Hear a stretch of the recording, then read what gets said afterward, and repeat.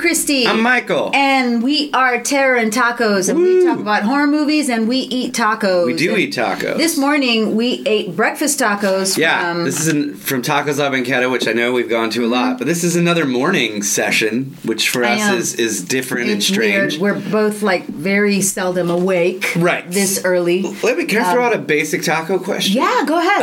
I think we might have talked about this before, but what is it about Tacos La Banqueta that just sets it apart?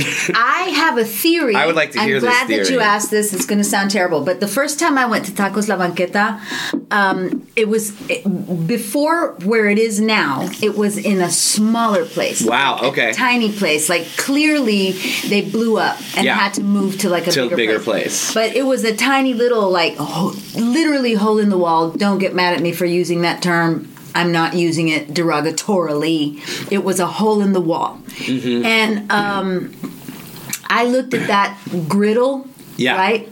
And I was like, that griddle, some grandma carried that griddle on her back when she came to this country. And I really honestly feel that it is the seasoning of that instrument, the contraption on which they make their food. That has, it's generational. It's generational. I don't think you cannot underestimate a good griddle. Okay. No, that makes sense. I mean, because it is... I mean, and I'm sure they've gotten new ones since then and all that stuff, but... It's so good. Mm-hmm. It's so good. And I got one papas con huevos, which you called, which I got for you. Yeah. John had chorizo. He said it was great. I just had the standard chicken taco. They're always... If you haven't... I mean, I don't know how many times we have to tell these people. I don't know. If you have not gone to Tacos La Banqueta... You have to go. I think, it's like when the taco craze or the taco explosion happened in Dallas sometime in the last... I don't know, at the beginning of the last decade or something. Mm-hmm. People were always like, oh, Fuel City. Fuel City is great. Fuel City is great. They are great tacos. But... I love Tacos y Más. I love Tacos y Más. Me too. But Tacos La Banqueta, there's just something, I don't know. It's just, to me, it's like, you have like the All-Stars, Tacos y Más is in there, but then there's the champion. Yeah. And to me, that's Tacos La Banqueta. It's the tell is when you walk in there, and it's all of my people. Mm-hmm. Yeah. It's and full all the time. Every time. It's always full. It is always your people. Yeah. I've gotten much better at ordering in Spanish. Yes. Today, the woman, as soon as I walked in, she switched. But, you might get an older lady who doesn't want to speak English to you, and you just need to fucking deal with it. Yeah. That's what I'm saying. It's not hard to order in Spanish. You live in Texas. Yeah. It's not difficult. Order, read, try to say it phonetically. Yeah. Great. What are we going to talk about today? It's after Chris. How was your Christmas? Oh, it was really silent. We had a silent night. It was just low key. Good. That's cool. Yeah. Mine was pretty nice. I got to see my parents, which is, I was saying, as you get older, is actually, I really like to see my parents. How's Lorraine? Lorraine's great. She was excited to be here. Did you eat at Scalini's? We did. Yeah. Yeah, absolutely we did. Yeah. For like 3 hours. Of course. It was like... You have to. Yeah. So it's post-Christmas. It's New Year's Eve. Oh, yeah. But we had wanted to wrap up our sort of Christmas special. Right. And so we watched the BBC in connection with FX. Created a new... A Christmas Carol. And since we felt, well, in essence, it is a ghost story. Mm-hmm. So let's talk about that. Yeah, and I think at first we were like, should we? And then the more we talked, it raises some interesting It really does. I mean, it's like, it is. Charles Dickens' A Christmas Carol is first and foremost a ghost story. It is meant to strike terror into the hearts of men. Yeah, specifically wealthy people. To change their ways. And this comes from...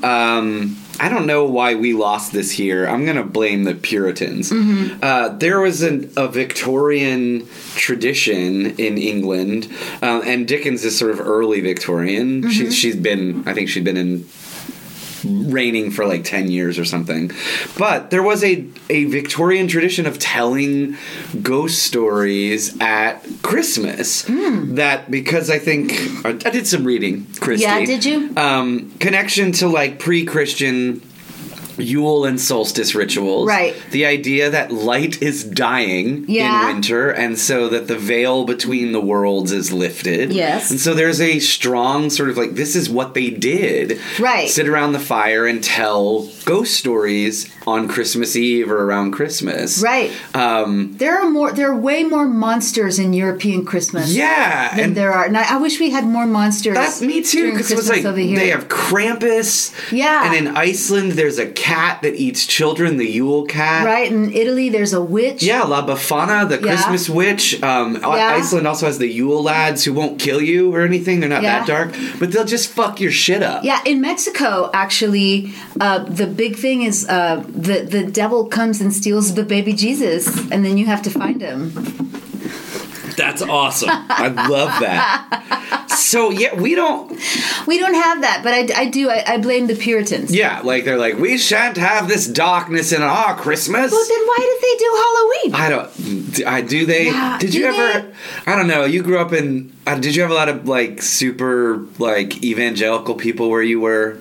No, not really. Not to knock them, but to knock them. Yeah. So there were always houses in my neighborhood when I was growing up, when you would go trick-or-treating, and instead of just not answering the fucking door, they would post a thing on their door about the evils of Halloween and how this was a Christ. That is such a lack of understanding Absolutely. of what Halloween is actually about. It made my father, who's super Catholic, it made my dad crazy. He was like, it made him crazy. He's like, this is All Hallows Eve. It's basically the thing that you're doing on Christmas, which is the veil is falling between the two worlds. It's kind of basically the same thing as Halloween, except you're protecting your harvest. Right. You know? Right. You're kind of like, please, ghosts and goblins, just let us get take this. our corn. Yeah, we need this second harvest. We have to get it out. We're going to starve in winter. Right. Yeah.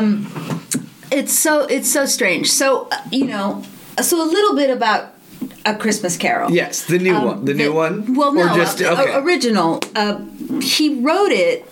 Charles Dickens wrote it as kind of a treatise, right? So by the time he wrote Christmas Carol, he had already written other novellas and was very famous, and he had some friends who were kind of activists in London. And, I mean, working conditions for children mostly, where there were no child labor laws. Right. I mean, for everybody, but for children mostly, conditions were horrible. Right. I mean, it wasn't a big thing if you had a kid and they died, like in a factory or whatever. No, or we just died. That's just how life was. Oh yeah, just in life. Yeah, and he had a friend who wanted him to write something, or wanted him to donate to his cause or something like that, and said, hey, I'm going to take you to this workhouse. I want you to see the working conditions. I need your help, man, because you're famous and whatever. Right.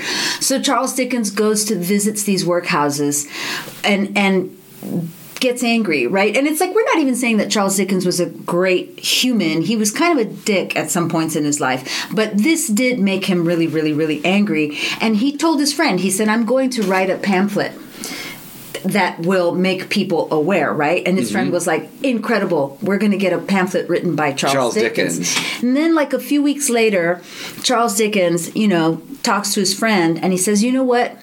I'm going to do something better than write a pamphlet. I'm going to write something, and I think the words are like, I'm going to write something that is 30,000 times 30 better. Okay. than just a pamphlet. And within a few weeks, he had written A Christmas Carol. That's insane. And it changed.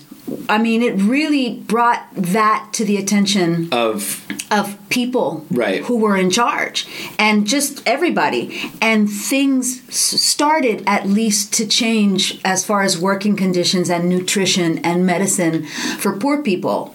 And then Christmas, I mean, we celebrate Christmas today the way we celebrate it today is mostly because of Christmas Carol. Right. And the sort of traditions that set up. Yeah, I love that he knocked it out in a couple weeks. That makes me sad and question my decisions. But no, I think it was just he was so angry. So angry and kind of sad by the conditions. It's horrific to go back and look.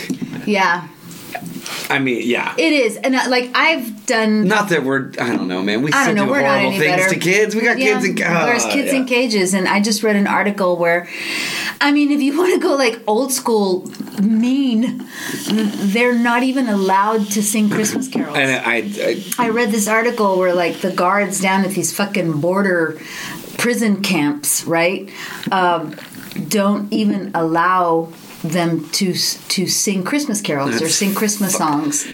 They need to be supernaturally terrorized, Christy, to gain a fucking heart. Yeah, it's true. I'm very close to Christmas Carol. I've directed it. I've played Mrs. Cratchit several times. And I hate it when people dismiss this story. When people dismiss it as kind of it's just stupid Christmas Carol. It is not. I think I said, it's one of the most, for when I was younger, one of the, there's a dog's very fired up. One of the most influential, it introduced me to ghost stories, and introduced me to time travel. The first thing I ever remember writing, and I'm not making this up, was when I was in 5th grade. We had a school-wide writing contest that I won, and I penned a 5-page sequel. Oh my gosh, you won? Yeah, to A Christmas Carol, in which Tiny Tim had gotten older and had lost his way. Oh my gosh. And a very old Scrooge had to come back. Scrooge sort of played the Marley role. Wow. Do you still have this? My mother probably does. I want to read it. And I think I was awarded 20 whole American dollars, Christy. What did you do with it? I probably went to McDonald's or something. I know that sounds goofy, but I really liked McDonald's when I was a kid. I liked McDonald's too. I loved it. Yeah, I have not had McDonald's in a long time. But sometimes all I want is a fucking Big Mac, man. My wife will give me a bad look. I don't think it should be dismissed. I think it's one of the most beautiful stories about redemption and reclamation. Yeah, and I went this year to go see, because, it gets done every year at the theater center, and theaters everywhere. Yeah, everywhere. It's never not been in production at somewhere. Yeah. And I went this year because... a good friend of ours, Brandon Potter, who we talk about, played Scrooge. My friend Ian played Ferguson. Played Bob. And you look around at the end, people weeping. It's a powerful thing. So the BBC and FX are like, I don't know, we'll do another one. We'll do another one. But they clearly wanted to do something different. Yeah. And so, okay, do we want to talk about whether we liked it first, or do we want to talk about the different things? You want to highlight just a few of the major changes? Sure. There's going to be spoilers here. Yeah. You'll forget by next Christmas. Yeah, totally. Yeah, unless you really want to go watch it before New Year's or whatever. So Scrooge is played by Guy Pearce, who is one of my favorite actors in the world. He's incredible. And then there's that guy, the guy who plays Marley is, I can't remember his name, but he's a British actor. I see him in everything, and I always think he's one of the Wahlbergs. He looks like he looks like a British Wahlberg. Yeah, he looks like a British Wahlberg. And what else? Andy Serkis plays the spirit of Chris, the Christmas present. One of the first changes is he seems to be... There's this sort of singular spirit that takes different forms. Right. And in its base form, it's Andy Serkis. Yeah. I like that. I did too. I like that. I liked Andy Serkis. That was great. So one of the first things that I noticed about this iteration is that Bob Cratchit is real sassy. Yes. Their relationship is very different. Very different. In the book and in traditional kind of interpretations of Christmas Carol, Bob Cratchit is clearly scared. Yeah. He's afraid to lose his job. He, doesn't talk back to Scrooge, who also is much older. Yeah. Right? And in this, they're more like kind of Pierce. Yeah. I mean, to me, I was like, Cratchit looks like he's in his late 20s, early 30s, and Guy Pearce is in his 40s and 50s. Yeah. There's only he's had a hard life 50s. Yeah. But there's like maybe a generation as opposed to two, right? Which is normally what the sense I get. Right. There's another thing that happens in that opening scene where it seems like, and I know he's like counting so that he can complain to the city. But he has OCD, but right? He has OCD, which, there's so many things about this version where I'm like, oh, that makes sense. Sure. Like that. There are so many things that we'll get into detail about, but I'm just going to say it right now. There's so many things about this interpretation and his interpretation specifically of the character that you could extrapolate from the original text, right? Like things that happen that you go, oh yeah, that would make sense. That would have happened to him as a child. Like I had never thought of it, but it could have, right? And if someone can remember every amount of money they've ever made on every day, right? Maybe they are OCD. Before there was a name for it, right? And then there are other things where you're kind of like, where did that come from? Yeah. So what are some other differences? So I thought one of the first huge difference was there is sort of like a lot of stakes put into Marley. Yeah. Marley normally, I mean, he's met, what is it? The first line is Marley was dead to begin with. This is like, we get a lot of Marley. Marley is essentially in some sort of purgatory, right? Right. He can't rest. This kid comes to literally piss on his grave. And it wakes him up. And it wakes him up every year. Yeah, and it's like the big first line is like, why can't I fucking rest? Or something like that. Yeah, the ghost. Oh, and there's cursing. There's cursing. Which there was. Yeah, sure, fuck's a really old word. Yeah. So this is like, we see Marley in this like weird, I don't know. To me, it's purgatory. Yeah, maybe that's. And it's really interesting. Yeah, he's like he has to drag all of these weird Christmas things. through like a forest of Christmas trees into a giant bonfire. Yeah, it's so strange. And then a guy is like a Festus type is welding the chains, and each link is like a person he basically killed. Yeah, you could say inadvertently, but he is responsible. He's basically responsible. And so Marley is like, will I ever fucking find peace? Will I ever get out of this?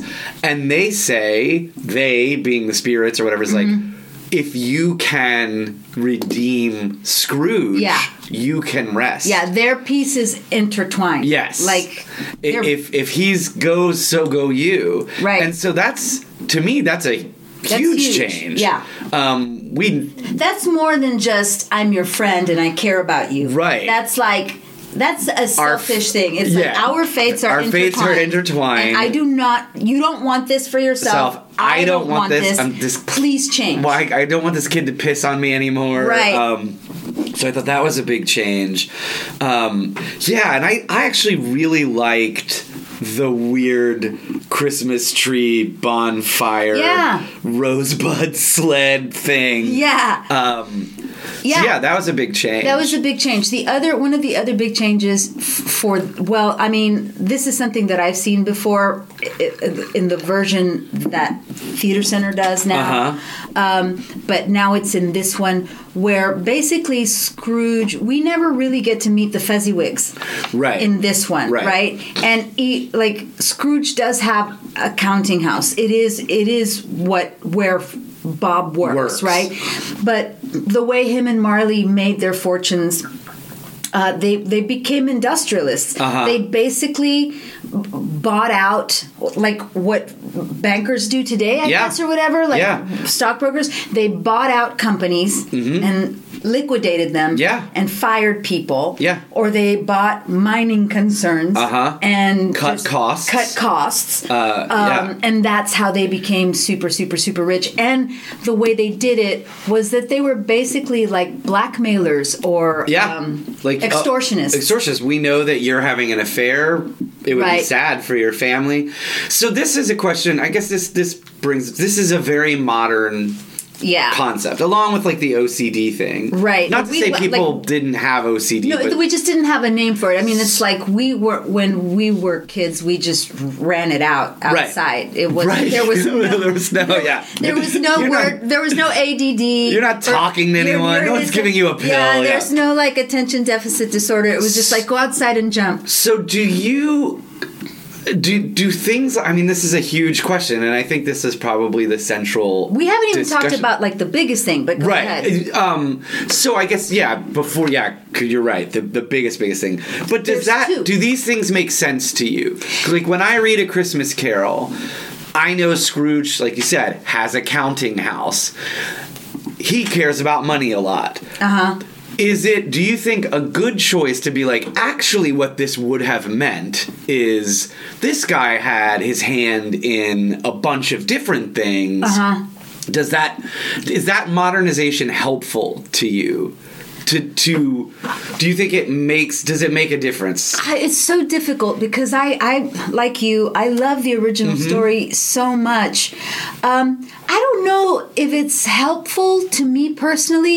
It certainly doesn't hinder it. Okay. And it certainly, I talk to a lot of people around Christmas time who are like, Christmas Carol. It's just Christmas Carol. Right. Or it's like, whatever. People are doing Christmas Carol. And that it really hurts my feelings because it's like, I feel strongly about it. And I'm like, it's not just Christmas Carol. It's a fucking great story. Yeah. Now, how people treat it is different, right? So it doesn't... I think anything that helps modern audiences to get context... Yeah. As long as it's not... I don't know. I mean, it's so weird because as long as it doesn't change it so completely to where it's a totally different thing. Because, like, we talked about Black Christmas last time, right? It's not Black Christmas. It's not Black Christmas. Right. And it's like I fucking hated that movie. Right. And it's hit you over the head. Right. This is not like that. No, and I actually thought, and when we get to the big thing, I think that'll be like, I don't know. Yeah. To me, this stuff, I actually thought was helpful. Not necessarily, like, you and I know the story really well. Right. But I do think for people maybe who don't know the story super well or who haven't read it or whatever, the idea of like this, it's not just that he's rich. Right. It's not just that he's a mean rich guy. Right. It's that his wealth comes from the exploitation of other people. Right. And I do think that's inherent in the story. Right. But I think like we understand this modern context of that. So I actually didn't bother me. No, you're right. I liked it. No, I think you're right. It's the more specific, you said this last time, the more specific you get, the more sort of universal it can be. And I thought this was a nice specific thing. I did want to bring up one thing with Marley. I forgot. Mm-hmm. One really cool horror element. I thought when he lost his fucking jaw. Oh my god. That was terrifying. And I thought that was a great play on the knocker. Yeah, I started watching it, and it's very different. It's very stark. Totally. It's very like there's the not a lot of sound. Ghosts dressed like you and I. The ghosts are just kind of like, hey man, I'm here. And fuck you're like, this. It's cold. It's not like ghosty or anything, but that's part of what makes it scary is that, like, right now, how do I know you're not a ghost, Michael? Exactly, you don't. So I was kind of thinking, should we review this? Am I going to have to call Michael and say maybe this is not a good idea? There's nothing for this.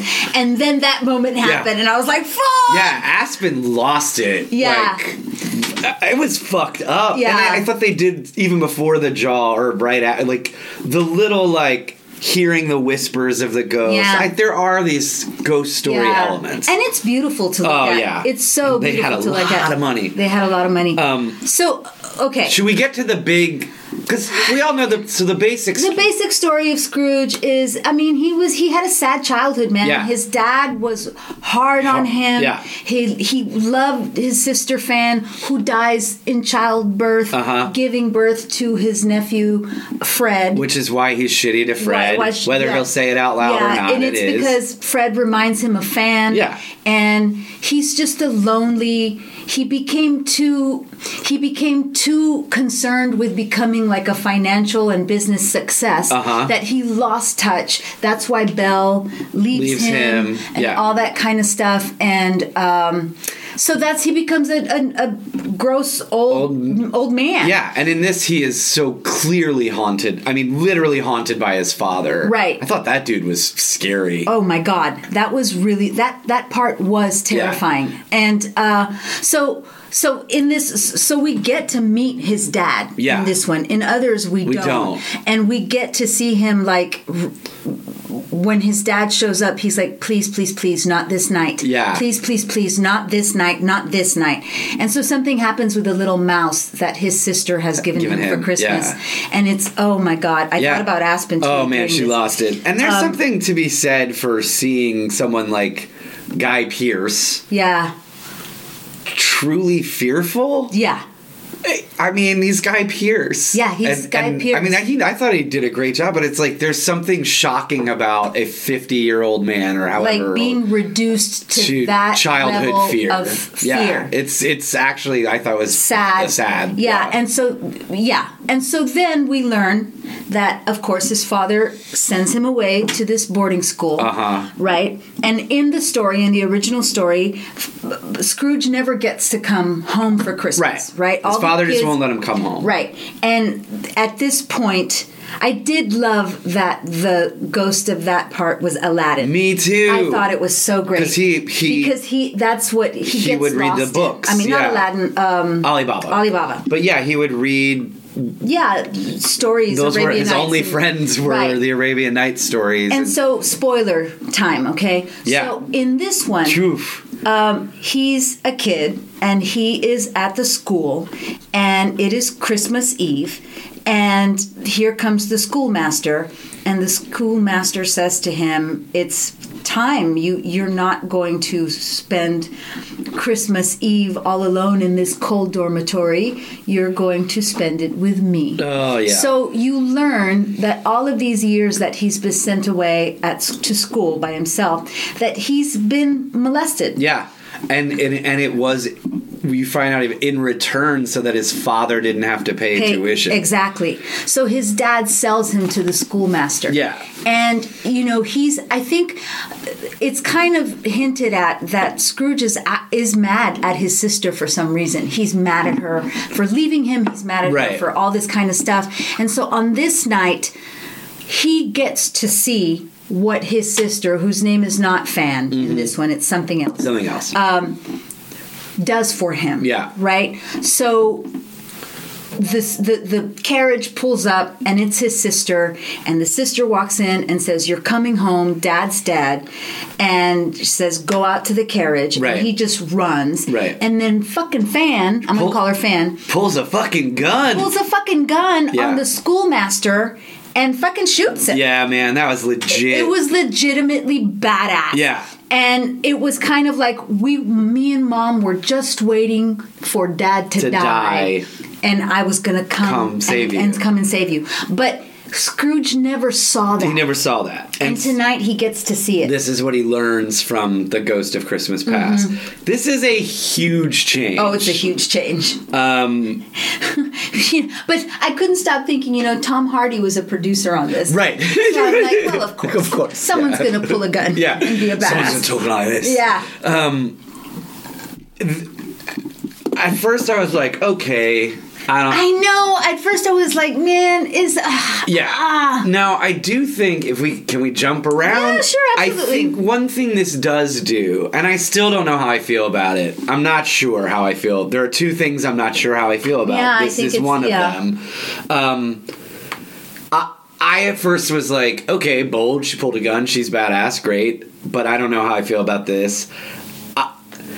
It does come around towards the end that regardless of how terrible your past might be. I loved that. That's not an excuse. Right. And that is one thing that I loved. And he said, like, it's very clearly said. He says, well, now you understand. Why? When they talk about him having been molested by the schoolmaster, he has a line because she becomes the ghost of Christmas present. Right. The sister. Yeah. And he says to the spirit, he says, well, now you understand. Now I have an excuse for being the way I am. Right. And the spirit basically says, fuck that. Yeah.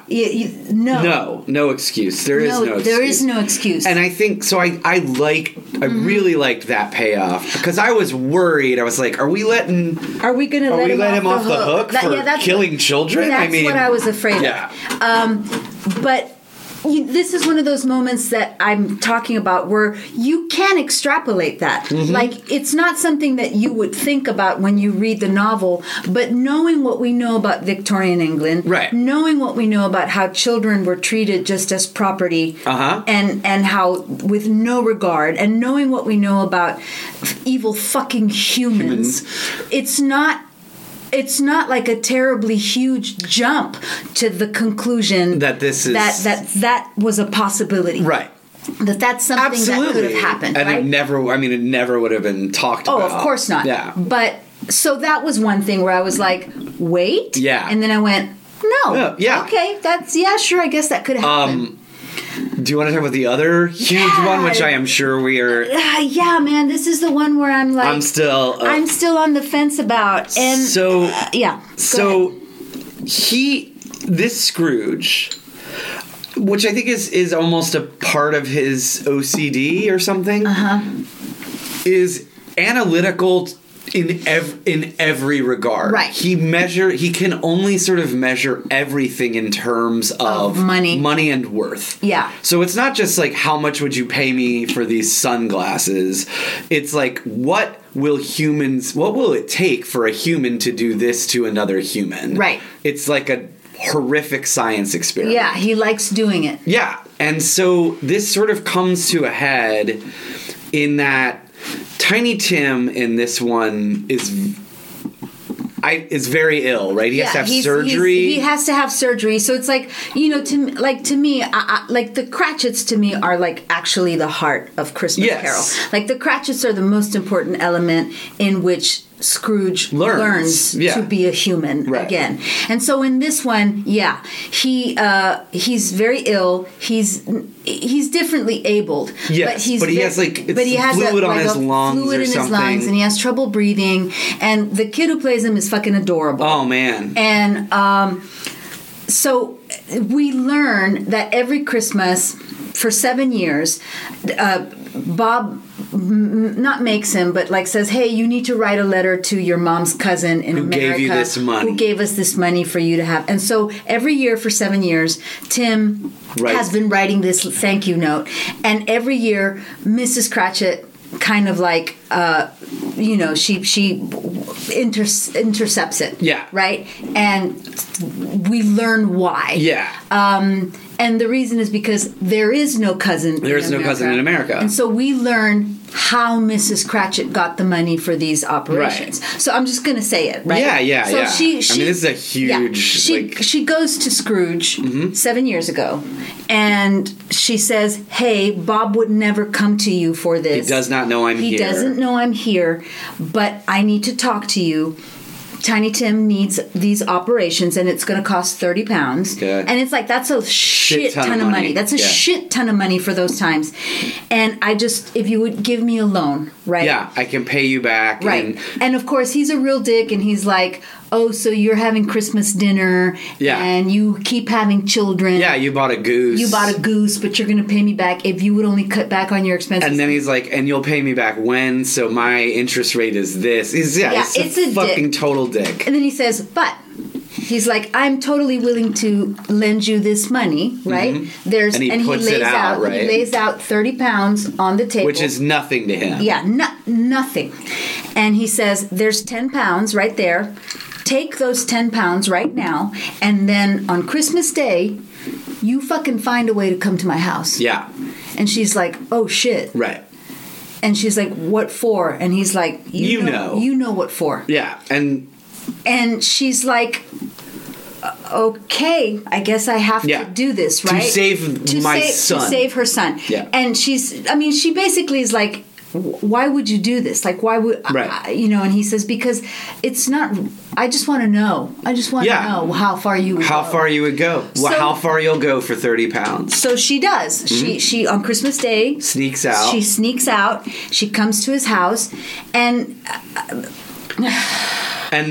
basically, offers herself. And he keeps saying, why are you here? Why are you here? You have to tell me. Mm-hmm. So we're going to fuck. She right. Say it and like she that. basically takes off her clothes. Yeah.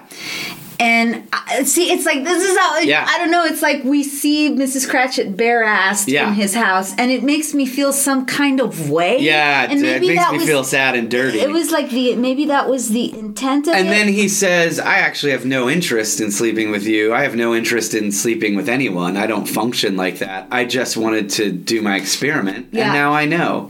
And he gives her the money and sends her. And she's like, so take the money. Like, he doesn't even hand it to her. He puts it on the mantle, and he's like, it's up to you. Yeah. And she's like, fuck.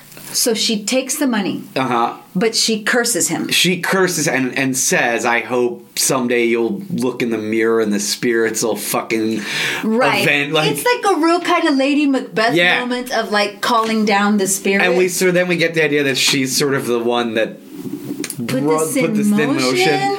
So I don't think the final moment in the movie, like, for sure tells us that she's the one that puts this in motion, and I don't know how I feel about that. I don't either, and it became like a real. At the risk of offending somebody, it became like a real hashtag Me Too version of. I agree, and I thought the concept of testing the flawed humanity in that way actually was interesting and something that a horrible sociopath like him would do. I thought this.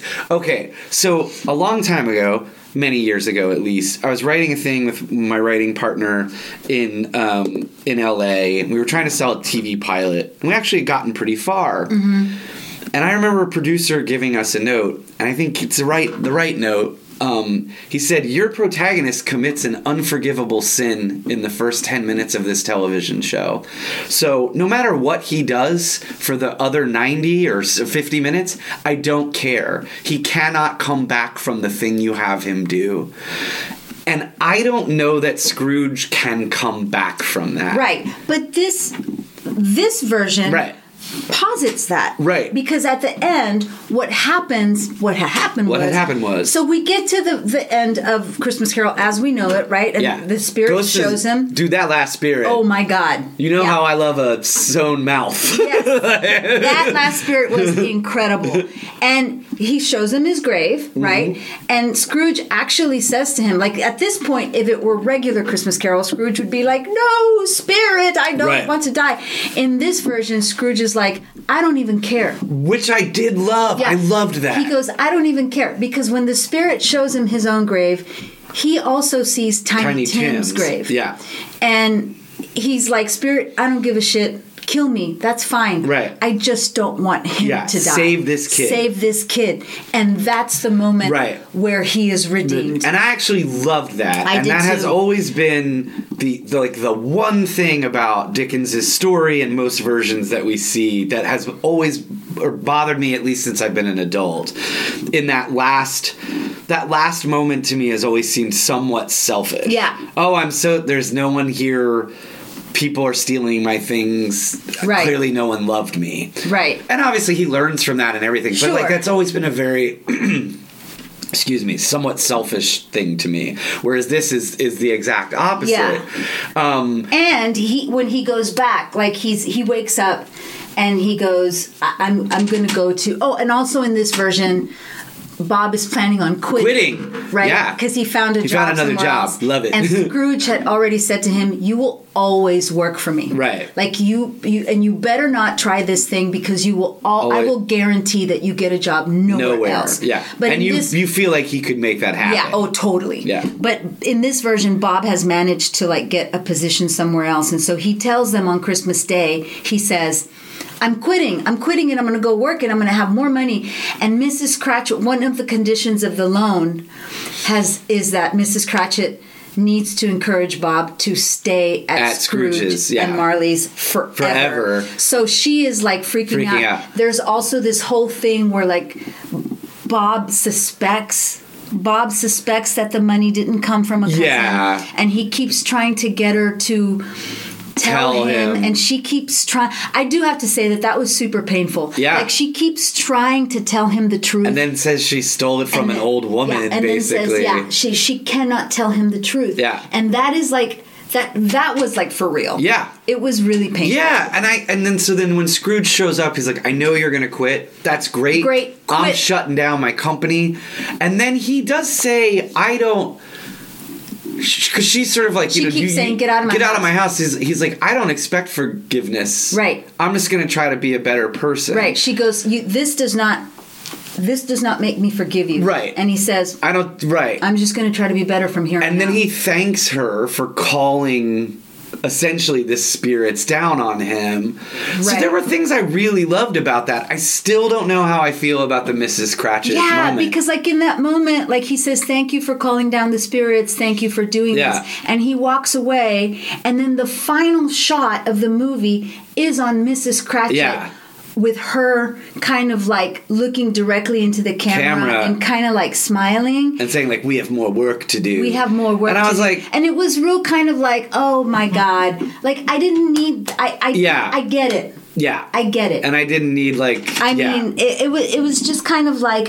Yes, in the times that we live in now, the wrath of women that has come down is getting rid of a bunch of these nasty guys. I get that. Right. And I just don't know if I needed that final moment. I don't think I did. Mrs. Cratchit as this kind of like social justice warrior. Yeah. Or I was like social justice witch. Right. Right? Yeah. Like she can call upon... Because like that is not, we have more work to do. That is not what Mrs. Cratchit is thinking. Very much like Rosa Parks, who just wanted to sit down. Yeah. Like, she was not I don't think Rosa Parks was thinking about, I'm going to change the world. For generations. Yeah. She was just fucking tired and wanted to sit down.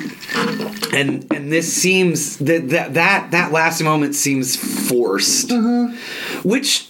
Again, to me, doesn't negate a lot of the things I liked, and God, during the Christmas yet to come or future, whatever. Right.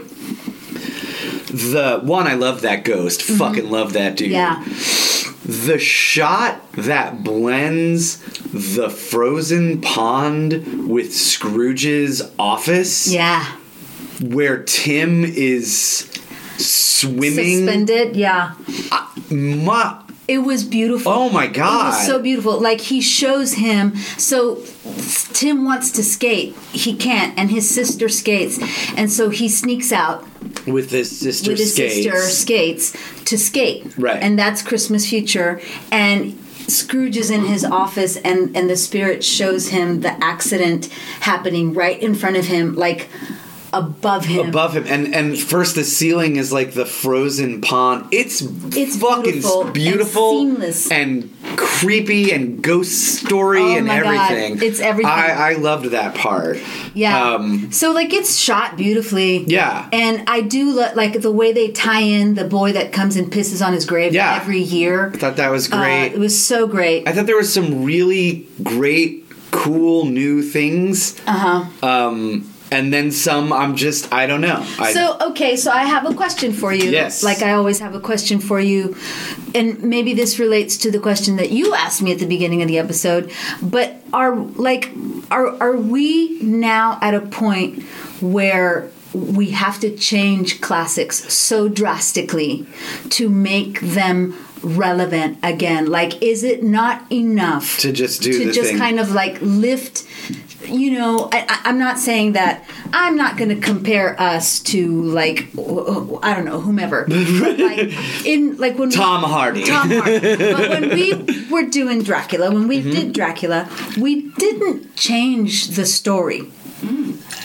We took one thing that the story posits, and we extrapolated that. Yeah. So it's in Bram Stoker's novel, it says Dracula can be anything at any time, whenever Dracula wants. Right. So we were like, why can't that mean that then Dracula's genderless? Right. And so that one thing that we changed then altered a few other things, but the story's basically the and same. I even think like we highlighted Mina, but I think that's also also in the novel. Stoker just sort of falls off at the end. It kind of like makes you look at the story in a new way. Right. It lifts things that are in the novel, but that maybe you didn't think about them. And that Bram Stoker himself couldn't think about, like you said, because he can't think that far into the future, right? Yes, right. So, and then there's this. Right. That kind of like... I feel like this toes that. I think there are moments like that. Like, to me, okay. So first, sorry, I'm all over the place. I do like the idea, like when we brought up Dracula initially, and we were like, well, if we're gonna do it, it's been done so many times. Let's figure out the way we want to tell it. So I do understand with something like A Christmas Carol that's been made so many times, if you are gonna make it, find something that you can latch onto. I thought the things like him buying up mines and stuff like that, to me, that stuff is, you could read this story and say, like I said, makes sense. Yeah, we see Scrooge counting money.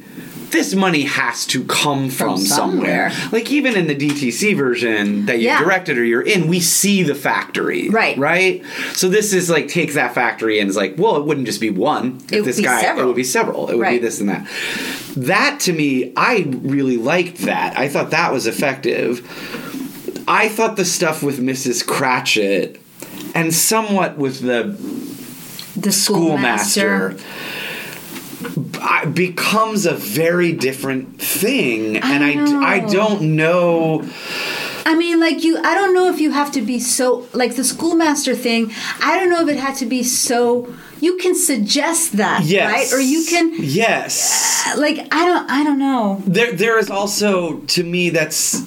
I also, and maybe they did it for effect, but like this, I'm going to come back to this, the fact that the only person we see bare ass in the movie is Mrs. Cratchit. And that really, really upset me. Yeah, for some reason. I agree. And it's not sexual at all. It's not sexual at all. It's extremely demeaning. Yeah. And that to me was, again, and I don't know if it's the unforgivable thing, and then he says, I don't deserve forgiveness, so maybe they answer that. But that to me was like, I can't... There was even a way to get to that before that moment, right? She comes to the house. Right. That's enough. That's enough. You proved your point. Right. You know why she's here. Right. We know why she's here. Right. Why do we have to go to me, it was the one step. I mean, he's a horrible person, and we know that. This already. But the one step further, the making her undress. That to me is like, I don't know that this man can come back. Right. And is that is that what they're trying? And maybe that's not what they're trying to say. And then so to me, that is a huge change, because to me the original, at the end of the day, the Dickens is still that this man can be redeemed. Right. And I don't know if this Scrooge can be redeemed. And maybe... And so then what does it mean? Yeah, what is it? So you do these horrible things and then you just try to be better? I don't know. Right. Because the original intent of Christmas Carol was for people to become aware of the working conditions, and it was to kind of guilt rich people. Right. Like you said, supernaturally terrify or terrorize them into being better people. Yeah. It was to guilt the factory owners into changing their ways. It was to say, you have to change your ways, or you are going to go to fucking hell. Yeah. That's what's going to happen to you. Which honestly, that's, you know what? That's a really great point, because then showing... I don't know how I've never fucking thought of this. Showing Scrooge dying alone is calling on someone's inherent selfishness. Yeah. And if you're talking to people who are inherently selfish, well, if all else fucking fails. If all else fails. Look at this. They're going to steal your shit, and you're going to die alone, and they're going to laugh at you. They're all going to laugh at you. So, that's the original intent. Yeah, and I think... So, but are we so jaded now that our belief in heaven is kind of like, well, maybe not, but I think... and I don't... that's a good... I don't think we are. I don't think we are either, because if we were, Christmas Carol wouldn't work every year. It wouldn't make us cry every year. Yeah, and I don't think we're that jaded yet. And there are things about this one I really liked. Yeah, me too. It is a commitment. It is over 3 hours. Yeah. You could break it. Was it over 3 hours? Yeah, or actually without commercials, it's 250. Okay, because I sat and watched the whole thing. Me too. So did we. I was riveted. Yeah, it's 250. Even though there were parts where I was like, what is happening? Why are we still here? Why am I here? Yeah, I did. There were things I really liked about it. But I don't know. To me, the transformation, for lack of a better word. No, yeah, the transformation. Is not... satisfying. Not satisfying. Yeah. There you go. Yeah. That doesn't negate the movie. I'm not saying that. No, but there's something about, like, when you go watch it at the DTC or wherever it is that you go watch it, that thing that you get when Scrooge goes to Fred and says, can I have dinner? Yeah. I've come to dinner. When he sends the goose... kid to get the goose. Yeah. Like, when he gives Mrs. Dilber... In this version, like when he just completely changes and gives the two charitable gents all the money. I mean, and this is something that works to me. I'm saying this seriously. Like, Aspen and I watch Muppet Christmas Carol every year. It's the best one. Yeah, and like the pure joy in Michael Caine at the end of that movie. I fucking cry at Muppet Christmas Carol. There, I said it. Fuck all y'all. I don't give. I'm tough. No, there is an article making the rounds right now that talks about why Muppet Christmas Carol is the best one. Oh, nice. Okay, is great. The best interpretation of it, and I agree. It's very moving because we want to see that turn. I think it's because we all want to see that. So I had a conversation with our good friend Joel Farrell. The Joel Farrell, who is Dallas's own Joel Farrell, who also listens to this podcast. And he is also directed. He's directed Christmas Carol way more times than I have. He did the one this year, right? He did the one this year. Nice work, Joel. And we've had this conversation. Now Joel grew up, he's the son of a Methodist minister. I grew up very Catholic. Right. There are lots of ways that we share the way we grew up. I think I'm not, correct me, Joel, but Joel is still a believer. Yes. I am not. Right.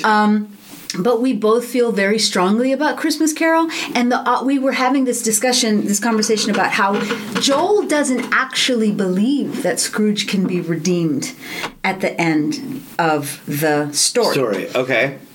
And I do believe that Scrooge can be redeemed at the end of the story. And we were having this fight over booze one night. And then I made the observation, I said, isn't it strange that you still believe in God, but you don't think that he can be redeemed? I don't believe in God, but I feel like he can be redeemed. Right. And then Joel posed this question. He said, okay, Vela. He was like, if Donald Trump suddenly turned around tomorrow and said, I'm sorry for all the shitty things I've done, would it make him a good person? Like, would he be redeemed? And I can't answer that question, but I don't think it's for me to answer that question. I mean, I don't think he can. Right. Like, if he gave away all his money, right, and spent the rest of his life doing good, would it be enough? Would it be enough? Oh, fuck, man. God damn it, Joel. That's what this Christmas Carol. Yes. That's Christmas Carol. That's not Charles Dickens' Christmas Carol. That's this one. That's this Christmas Guy Carol. Pearce is that Donald bad. Trump. Yeah. Is Rupert Murdoch is Donald Trump. But way better looking than all of them. Yes, still. God damn it, Guy Pearce. Guy Pearce. Yeah, I fucking who I believe in real life is married to Melisandre from Game of Thrones. Oh, really? Who is also crazy hot. So I guess that's not surprising. No, it's not. It's weird that two extremely hot people would marry and have children. It is very strange. We know a few. So I think what Joel's talking about, one, is a really interesting philosophical question that's going to hurt my brain this early in the morning. Right. But that to me does apply to this movie. Right. And is that the Christmas Carol that we need now? I want Michael Caine full of joy, and I want to cry, Christy. I do too. I want to live in that Christmas Carol. Me too. I want to live in the world where a terrible person can see the error of their ways. And maybe it's because the old Christmas Carol, and I've said this before, like, I'm not so much Bob Cratchit as I am Scrooge. Sure. Like, I tend, not that I have all that money. I don't have all that money. No, but people generally think we hate everyone and everything, which is not necessarily true. It's not necessarily true, but I do tend to walk through the world with my head down. Of course. I do tend to walk through the world with kind of like, everything's terrible, I don't believe in anybody, blah, blah, blah, blah. Right. And I think that if you just look up sometimes and you look at another person in the eye and you say, you're good and you're important and I care about you, that can change your heart, even if it's just for the 2 weeks. Yeah, and I think this is, I know where this goes back to the end of the movie Scrooged, which is my second favorite version. I fucking love that version. Bill Murray's monologue at the end, and like, oh man, I didn't know I was going to get into this, but like, maybe it is corny. But yes, I am generally extremely cynical. Me too. And stare at the ground as well, and don't trust people, and don't think the world is a good place. But like his thing, and maybe it is just at Christmas, whatever the fuck that is. Right. And like Bill Murray has that amazing monologue, which apparently he came up with because he's a genius. Yeah, it does not surprise me. But like, even if it is just like you said for the 2 weeks, like whatever the magic of this holiday is, like I need it. I need it because without it, it's always September and the world sucks. Like, you know, like that. And you and I don't think... Yeah, we're not generally like, yay! But I do, and there is something... Like, my wife hates Christmas music, and I totally get it, and she's not a huge fan of the holiday. I love it. I have it on in my car. I love it. I actually do love, except for Mariah Carey's All I Want for Christmas. I'm fucking sick of that song. Man, that gets a lot of play. I know. But for the most part, I actually do like Christmas songs. Me too. I like Christmas music. I actually like going, even if I'm not buying anything. I know this is crazy for me, but I actually like going to the mall around Christmas time and seeing the decorations and hearing the music. The music and watching people with their kids and, whatever. Yeah. I like it. And I think it's because the rest of the year you and I are just kind of like... It's like the month that feeds my soul so that I can I will be bummed on next week when it all goes away and then start counting down till Halloween. But so I think I want to live in the same Christmas Carol that you do, and it might not necessarily be this one, but I liked it. I did like it, and I do like saying, hey, if we are going to make this thing that has been made so many times, we're not just going to get another famous guy to play Scrooge and do what George C. Scott did or whatever. We're going to try to do something a little different if we're going to spend millions of dollars into this. So so this is one retelling of a classic that we did like. And oddly does not bludgeon you over the head. And it also is proof that you don't have to like every moment of a movie to like a movie. Exactly. Exactly. So, yeah. You know? It's true. It's true. So... what are we going to do? It seems like people really want us to review Cats. Yeah, I think we have to, Christy. I think we owe it. Does this mean we have to go see Cats? I think we might have to go... do we have to spend money? We'll talk about this. We'll talk about this. Are there enough drugs? I don't know. I don't know if there are, but I have a feeling that it's the only way to watch it. Yeah, so we'll figure that out. In the meantime, Happy New Year, everybody. Happy New Year, everybody. And our New Year's resolution is to just own horror movies. Own horror. I guess that's so, it. Yeah. To be the what is it, Anna Wintour and Andre Leon Talley. Oh, God. Of horror. Of horror. I'm all for it. Judge you harshly. On and your always. Choices. And always. Happy New Year, everybody. Happy New Year. We love you, and we'll see you soon. Bye.